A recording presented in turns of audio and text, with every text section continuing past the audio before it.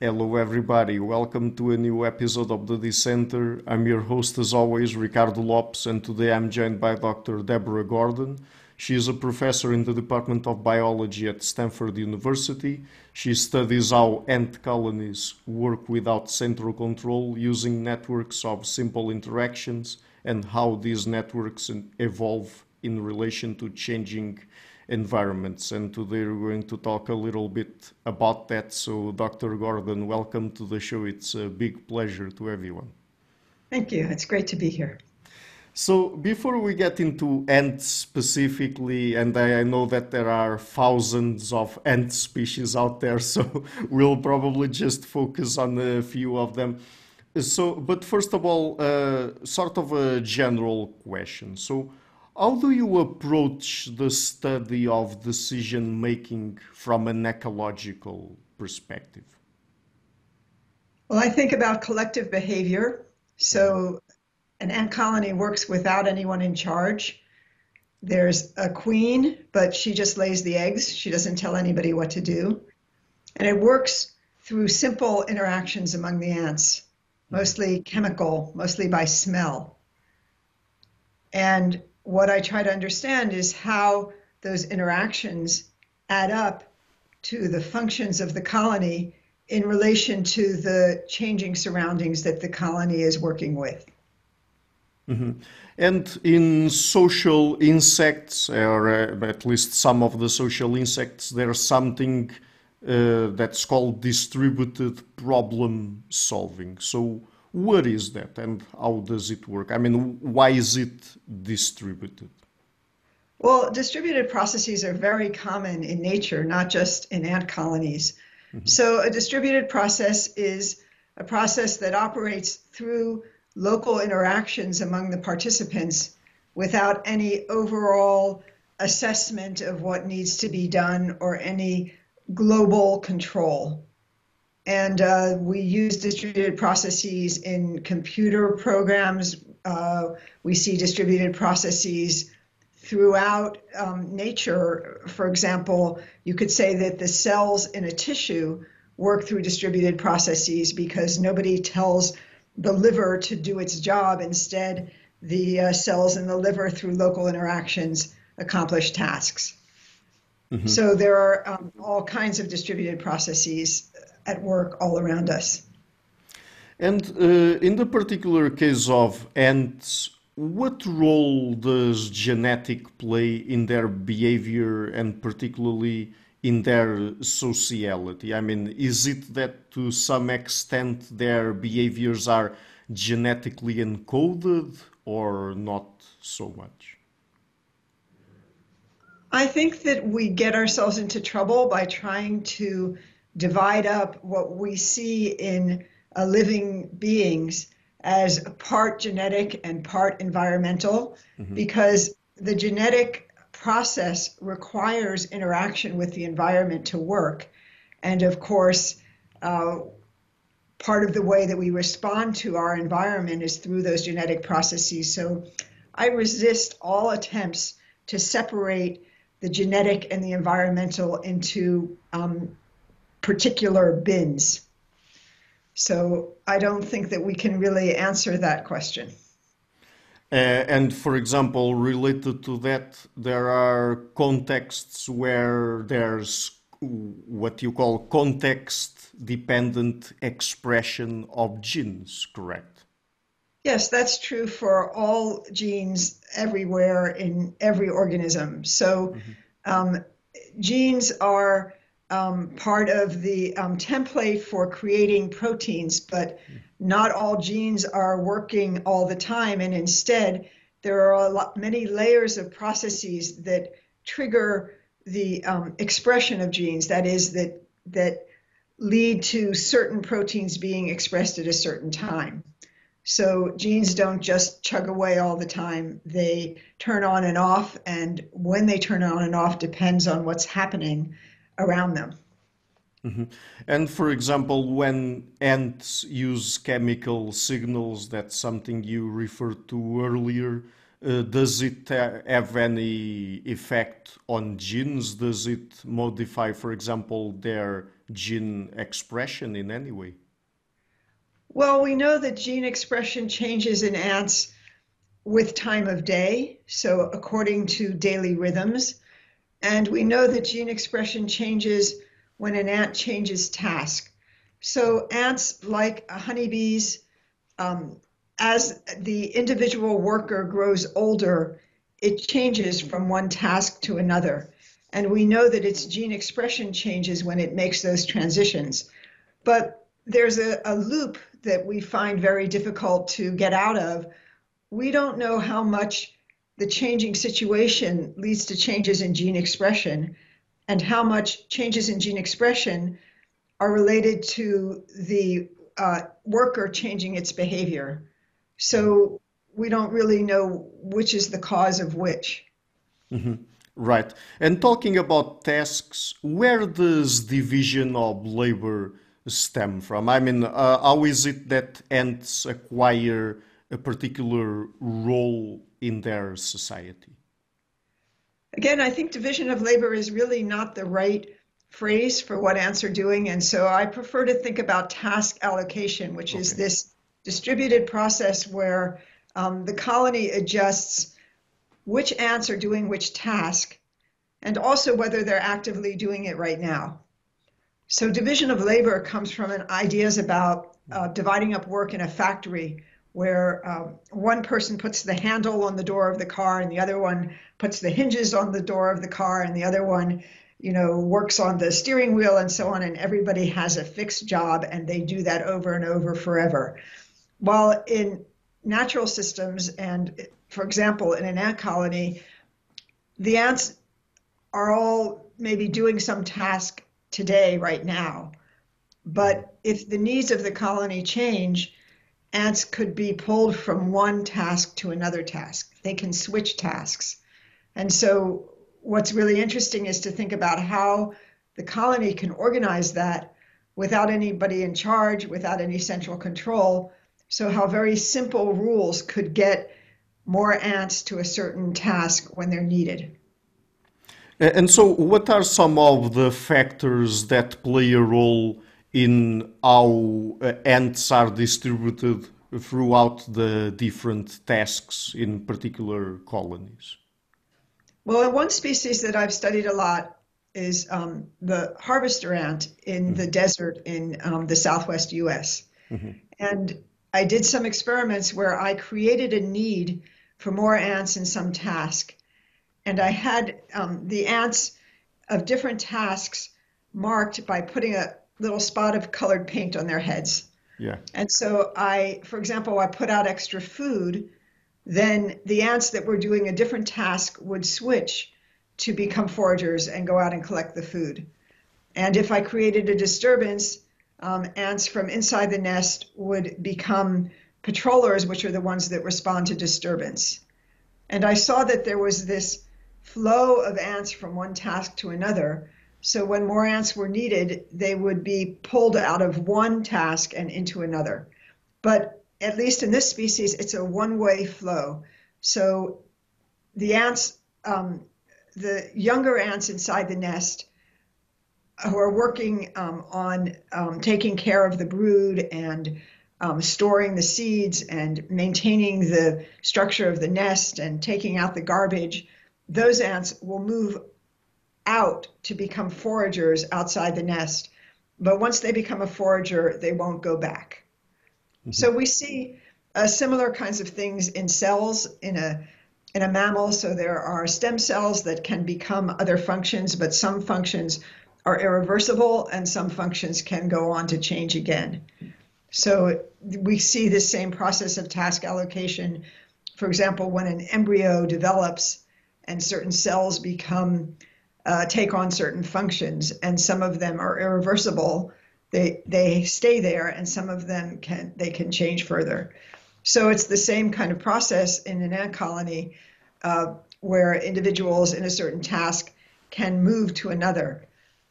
We know a lot about that in honeybees because honeybees are a domestic animal that have been bred by people for 10,000 years to do certain tasks outside the nest. So we want them to go out and pollinate the plants for our crops.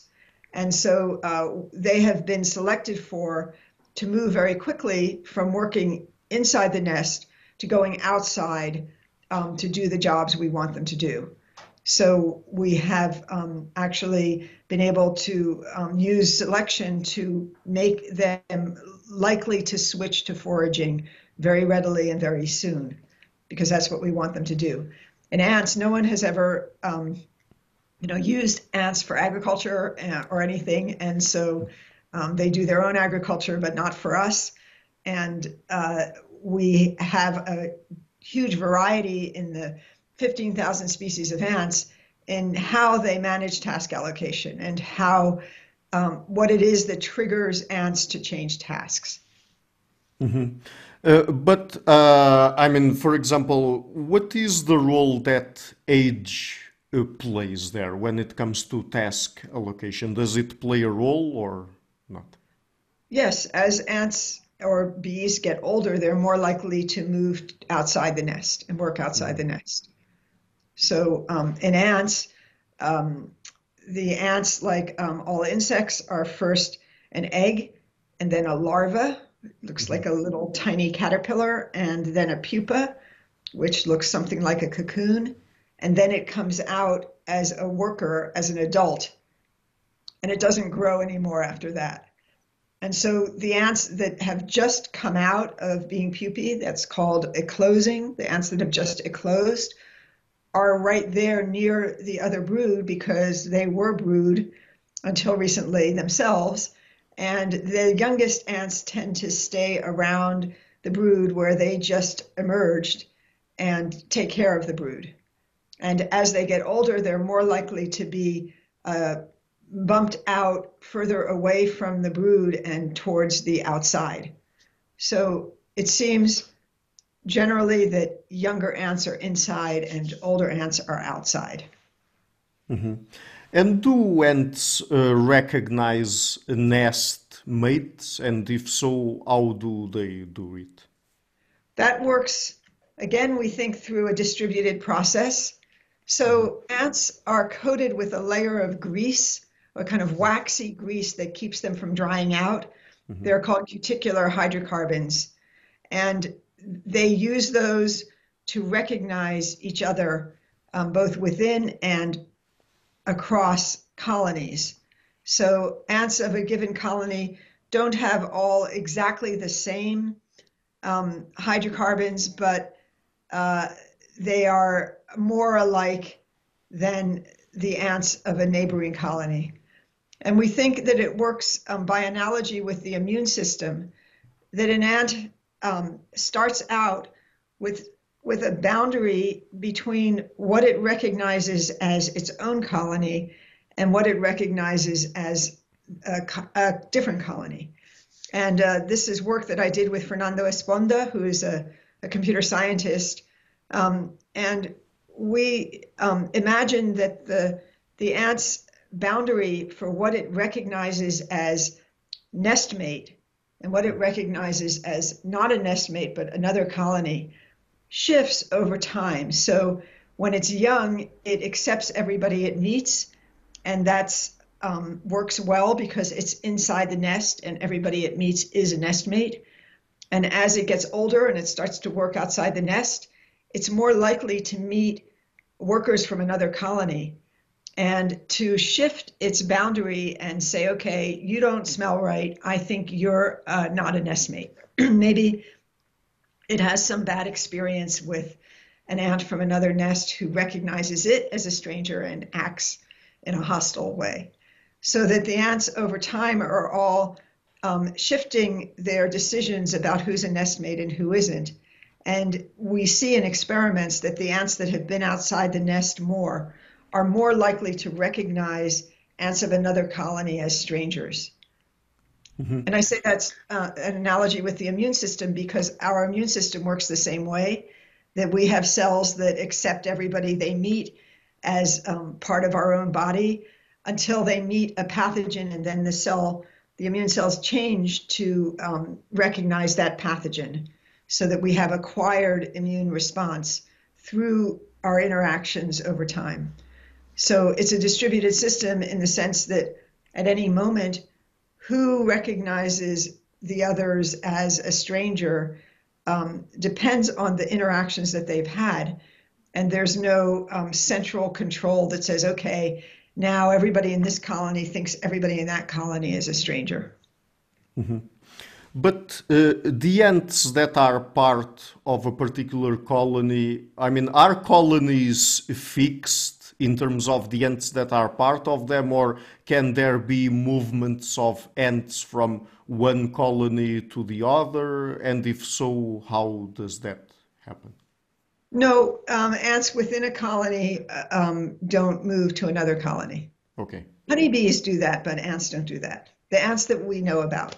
So again, I should say there's maybe more than 15,000 species of ants, Yeah. and maybe 50 of them have been studied in detail.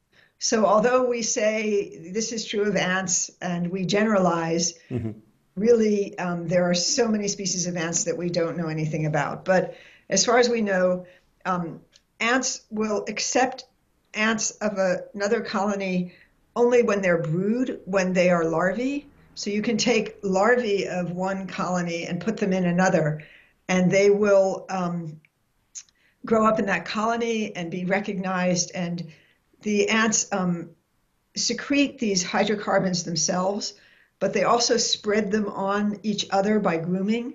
So it seems that if larvae of one colony end up in another, they will be covered with the odor of their new colony, and they will be accepted, and there's no problem.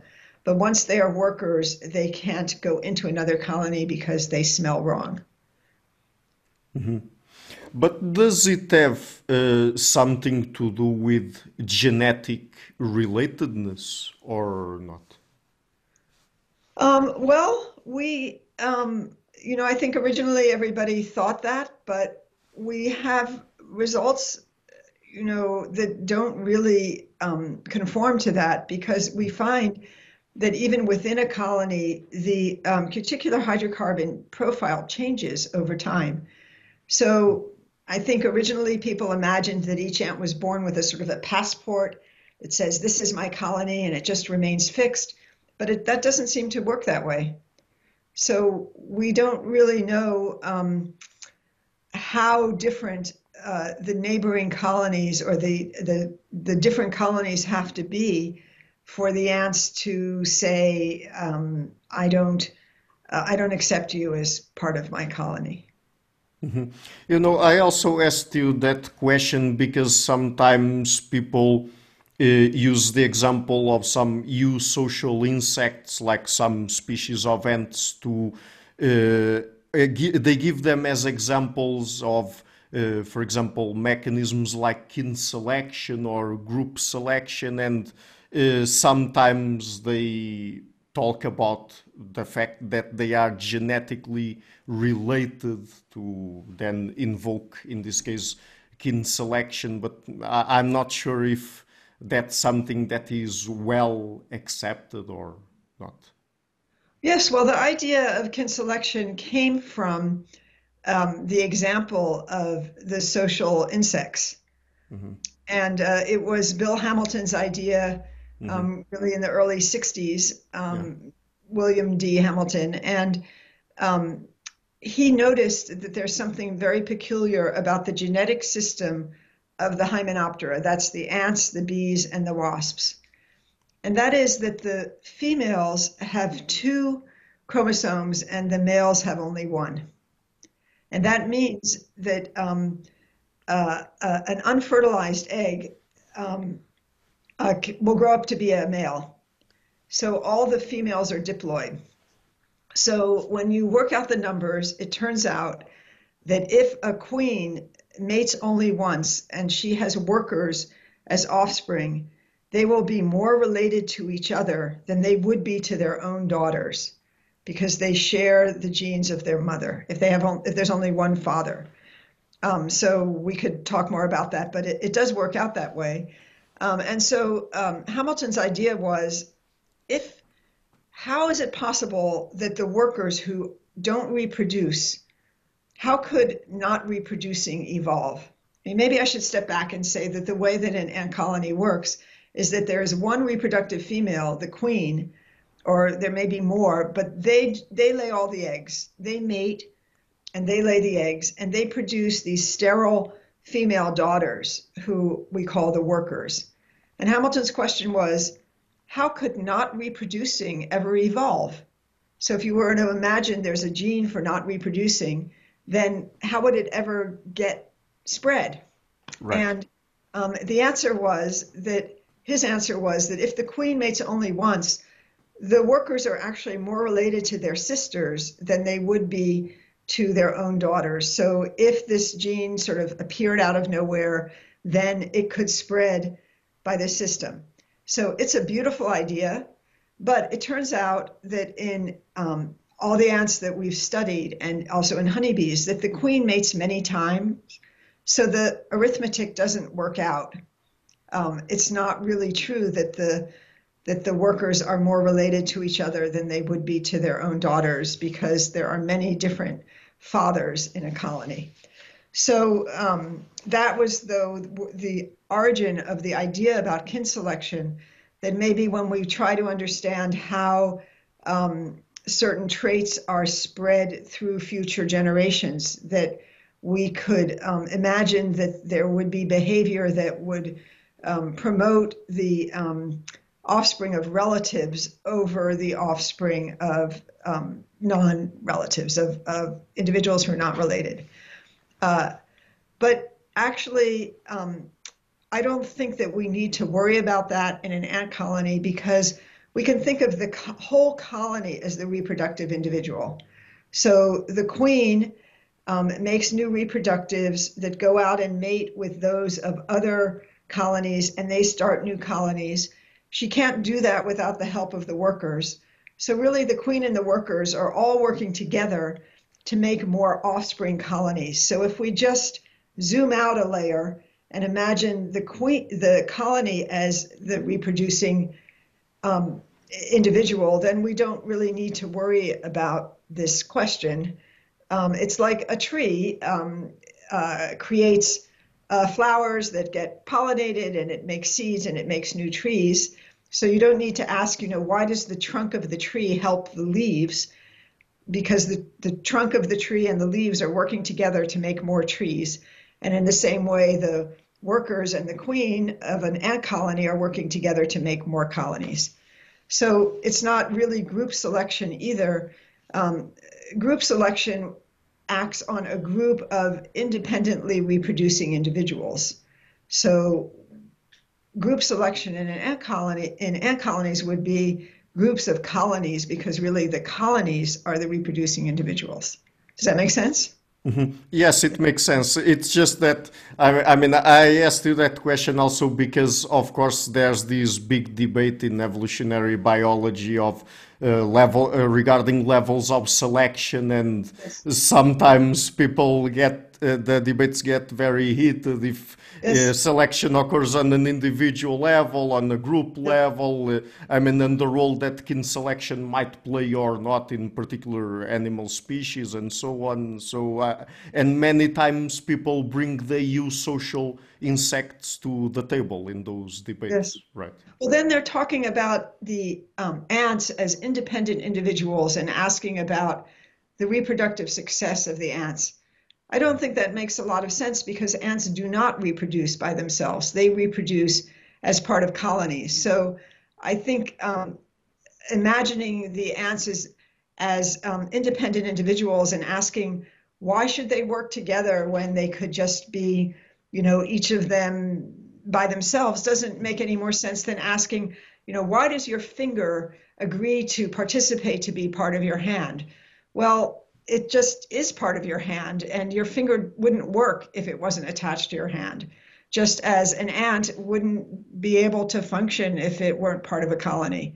So we see that colonies reproduce and make more colonies, and so I don't think that we need to worry about the hypothetical situation where each ant would somehow prefer to be on its own, making its own profits, Mm-hmm. Uh, Right. So another question now, do ants have personalities? And what does personality really mean in the context of evolutionary biology and in the particular case of ants? Well, personality is a recent name for something that we've been talking about in evolutionary biology for a long time as variation among individuals. So we know that we have variation among individuals in size and shape and so on. And personality is a way of talking about variation among individuals in behavior. But of course, we know that individuals vary in behavior. So I think the work on personality has focused on a certain kind of variation among individuals in behavior, which would be usually something along a gradient of what's called bold or shy or more pushy or aggressive or something like that. But that's one of the many ways that individuals do vary in behavior, and we see that in every kind of we see that in every animal. We see even in plants. The trees of a given species are not alike, but we don't call that personality. We call that variation. Anyway, I don't know about variation among ants in personality, but certainly we see variation among colonies in behavior. And that variation seems to be in how they use interactions to regulate their behavior. So to step back, we know that ants use the rate of interactions to decide what to do. So in harvester ants, for example, the interactions are antennal contacts. When one ant touches another with its antennae, they smell with their antennae. So when one ant touches another with its antennae, it's smelling the other ant. And what they're smelling are these cuticular hydrocarbons on the other ant's body. And the ant is using the rate at which it smells or contacts other ants to decide what to do. So we know about this from experiments where we can coat little glass beads with these hydrocarbons and introduce them at a certain rate, and the ants respond as if they were meeting other ants. So the differences among colonies in how they react to disturbance, what you could call personality or variation among colonies, those differences seem to be slight differences in how individual ants react to interactions. So, for example, the ones that are more likely to respond to interactions, it takes fewer interactions to get them to do something, will seem to have behavior that is just more likely to be active in certain ways relative to colonies that are maybe a little more hesitant. Or some interesting work that Noah Pinter-Wollman did when she was in my lab shows that colonies react differently according to the nest that they're in. So she looked at a species of ant where the colonies move around. There's some nests out there, and you have these ants in Portugal, for example, messer ants, harvester ants, and the colony will live in a nest for a while, and then it will move, and then another colony will move back into the nest where it was. And so these colonies are shifting around in different nests. And what we found was that the behavior of the colony is very much determined by the nest. So we think that the nest that has chambers that are shaped in such a way that the ants are more likely to meet each other will react more quickly, because the ants come up against each other, something happens outside. Instead of having maybe big chambers where they're more spread out and they don't meet each other as often, they're more likely to meet and they're more likely to act. And so it looks like the colonies have a different personality or differences in behavior, which in that case is dictated by the way that the nest funnels them together and leads them to interact. So we see a lot of differences among colonies in how they behave. And we see that those differences have different sources. And we just accept that selection is acting on this variation among colonies. Mm-hmm. So Yeah. Can we talk about hierarchy in ant colonies? Is there really a hierarchy or not? Um, in some species of ants, we see that there's some um, fighting among individuals and among that has, and the outcome is who reproduces. So if we say that reproducing is highest, then we could say there's a hierarchy in that it ends up that some of them become queens and some of them don't. I think that that's taking a story from human behavior and imposing it on them. I mean, it's giving more power to the ones that reproduce than the ones that don't. But it's not really clear to me that the ants experience that as power. Um, so hierarchy implies some kind of power. Um, Again, to go back to the example of a finger, you could say that your heart has more power than your finger because you need your heart to survive, and you could lose your finger and still survive. But I'm not sure that you would really say that's a hierarchy. It's more a distribution of function or something like that. Uh, But and what about a caste system? Is this also some sort of anthropomorphism that people are applying here when they talk about potentially caste systems existing in ant colonies or not? Well, absolutely. The idea of caste comes from human societies where different people are assigned a social status that is thought to attach to them permanently. In ant colonies, most species that we know about, once an ant is a worker, it does not become reproductive. And once an ant is a reproductive, it does not become a worker. That's not completely fixed, but it's fairly fixed.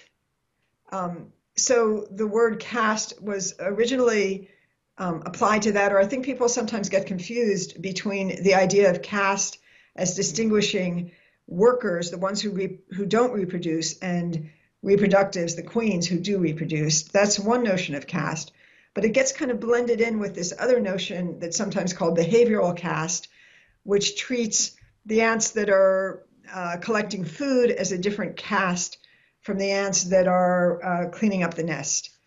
And that really, they're the analogy to some kind of fixed human system really does not hold because the ants can change. Whereas caste is meant to imply that it's permanent and can't be changed. So I don't think that it's a very good way to talk about this distributed process of task allocation that we know is at work in an ant colony, because it connotes a fixed system, and that's not what's happening. Can studying ant colonies help us understand better how other systems that work without central control work or not? Well, the great thing about ant colonies and looking at their collective behavior is that they are so diverse, not just in numbers of species, but in ecology. So there are ants living in every conceivable habitat, and they're using every conceivable resource. They nest in the ground, they nest in the trees. Some of them grow their own fungus to eat. They eat seeds or insects, or some of them have bacteria that process food and create food for them. So there's this huge diversity in how they operate ecologically. So I think they give us examples of how collective behavior evolves in different kinds of ecological situations. And maybe there are analogies, I think there are interesting analogies between how collective behavior operates, for example, in conditions where the resources are very limited and it takes a lot of energy to function, and in habitats where activity is very easy or there's more competition. So we could see how different situations have led to the evolution of different kinds of collective behavior. And I think there are analogies there with how other systems operate in different ecological conditions. That doesn't mean that every system is exactly like ants, but that we can see that evolution can converge to generate collective behavior that's similar in similar ecological situations. So we've talked about some terms that people try to extrapolate from human societies to ant colonies, some anthropomorphisms, perhaps. But what about the other way around? I mean, by studying ant colonies, is there something like, for example, distributed problem solving, distributed intelligence that we can extrapolate from ant societies to human societies? Yes, but to do that, we have to zoom out so far that we're not taking into account our own identity and our own narrative about what we're doing and what's happening.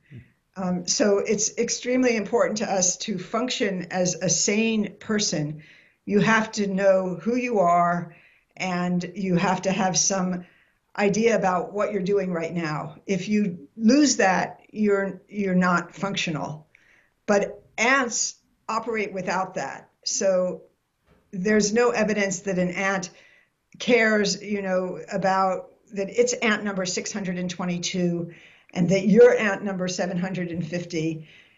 We have no evidence that ants have any sort of attachment to some personal identity or that they really need a story about what they're doing. If you watch ants for any amount of time, you see a lot of ants just kind of bumbling around in an aimless way, and they don't seem to feel that they have to justify what they're doing.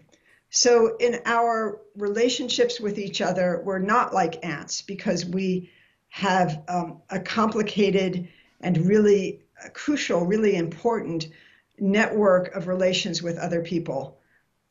That's not what ants are doing. So in order to see analogies between the way that ants work and the way that human societies work, you have to think about very large human networks where individual identity doesn't matter, like the internet. The internet operates in a certain way through these particular interactions that we have set up between computers and routers and servers and people. And it doesn't really matter who you are. When you type an email message, you're using this network that works in a certain way, and it doesn't really care about the identity of the participants. The identity of the participants doesn't matter. And so I think that we do have a lot of large networks that operate through distributed processes. Of course, some that we have made, so engineered networks like that, but also ways in which, again, people living in an environment where they're around a lot of people and they function collectively. For example, in a city, there's all kinds of ways that we function collectively without any connection to the identity of other people. The way we move on the street, the way we operate in the subway system, and the way that we manage. Even on a smaller scale, there's some beautiful work by Irving Goffman, a sociologist, about how people act in an elevator. So the first person goes in and stands in a certain place. When the second person comes in, the first person moves. When the third person comes in, the second person moves. So that's a kind of collective behavior that works through a distributed process where the identity of the other people doesn't matter. You don't need to know the other people in the elevator to operate in this way. And so I think in our lives, we have a lot of interactions that are detached from our personal identity that operate in a distributed way. So we participate in a lot of collective behavior that way. Mm-hmm. Great. So, Dr. Gordon, just before we go, would you like to tell people where they can find you and your work on the internet? Well, you can search for my name and look at my lab website. I think maybe you can um, publish that or something. So if you search for Deborah Gordon at Stanford and ants, you'll find me. Okay, great. So I will be leaving links to that in the description box of this interview. And Dr. Gordon, thank you so much again for taking the time to come on the show. It's been a real pleasure to talk to you. Thank you. Hi guys, thank you for watching this interview until the end. If you like what I'm doing, please consider supporting me on Patreon or PayPal. You will find links to it in the description box of this interview. And also, please share the interview, leave a like, and hit the subscription button. This show is brought to you by Enlights Learning and Development Done Differently. Check their website at enlights.com. I would also like to give a huge thank you to my main patrons and PayPal supporters: Pererga Larsen, Jerry Mueller, Ernst Frederick Sunda, Bernardo Seixas, Olaf Alex, Jonathan Visser, Adam Castle, Matthew Whitting, Arno Wolf, Tim Hollis, Henrik Alenius, John Connors, Philip Force Connolly, Robert Windager, Rui Inácio, Zup, Marco Neves, Colin Holbrook, Simon Columbus, Phil Kavanagh, Michael Stormir, Samuel Andreev, Francis Ford, Tiago Nunes, Alexander Dunbauer, Fergal Cusson, Hal Herzog, Nuno Machado, Jonathan Librant, João Linhares, Stanton T, Samuel Correia, Eric Hines, Mark Smith, João Eira, Tom Hummel, Sardas France, David Sloan Wilson, Yacila Dez Araújo, Romain Roach, Diego Londonho Correia, Yannick Punter, Adana Rusmani, Charlotte Bliss, Nicole Barbaro, Adam Hunt, Pablo Ostazewski, Nelek Bach, Guy Madison, Gary G. Hellman, Saima Afzal, Adrian Yegi, Nick Golden, Paulo Tolentino, João Barbosa, Julian Price, Edward Hall, Edin Bronner, Douglas Fry, Franca Bortolotti, Gabriel Panos Cortez, Ursula Litska, Scott, Zachary Fish, Tim Duffy, Sonny Smith, John Wiseman, Morton Eichland, Dr. Bird, Daniel Friedman, William Buckner, Mau Maria, Paul George Arnaud, Luke Gloaki, Georgios Theophanos, Chris Williamson, Peter Wolozin, David Williams, Ruth Towell, Diogo Costa, Anton Erickson, Charles Murray, Alex Shaw, Amari Martinez, Coralie Chevalier, Pedro Bonilla, Ziegler, Bangalore Atheists, Larry D. Lee Jr., Old Herringbone, Sterry, Michael Bailey, Dan Sperber, Robert Grassis, Tom Roth, DR PMD, Igor N., Jeff McMahon, Jake Zoll, Barnabas Radix, Mark Campbell, Richard Bowen, Thomas Dobner, Luke Neeson, and Chris Story. A special thanks to my producers Isa Webb, Jim Frank, Lucas Stafiniak, Tom Vanagdam, Bernard Ugni, Curtis Dixon, Benedict Mueller, Vega Gidi, Thomas Trumple, Catherine and Patrick Tobin, John Carlo Montenegro, Robert Lewis, and Alnick Ortiz, and to my executive producers Matthew Lavender, Sergio Codrean, and Bogdan Kanivets. Thank you for all.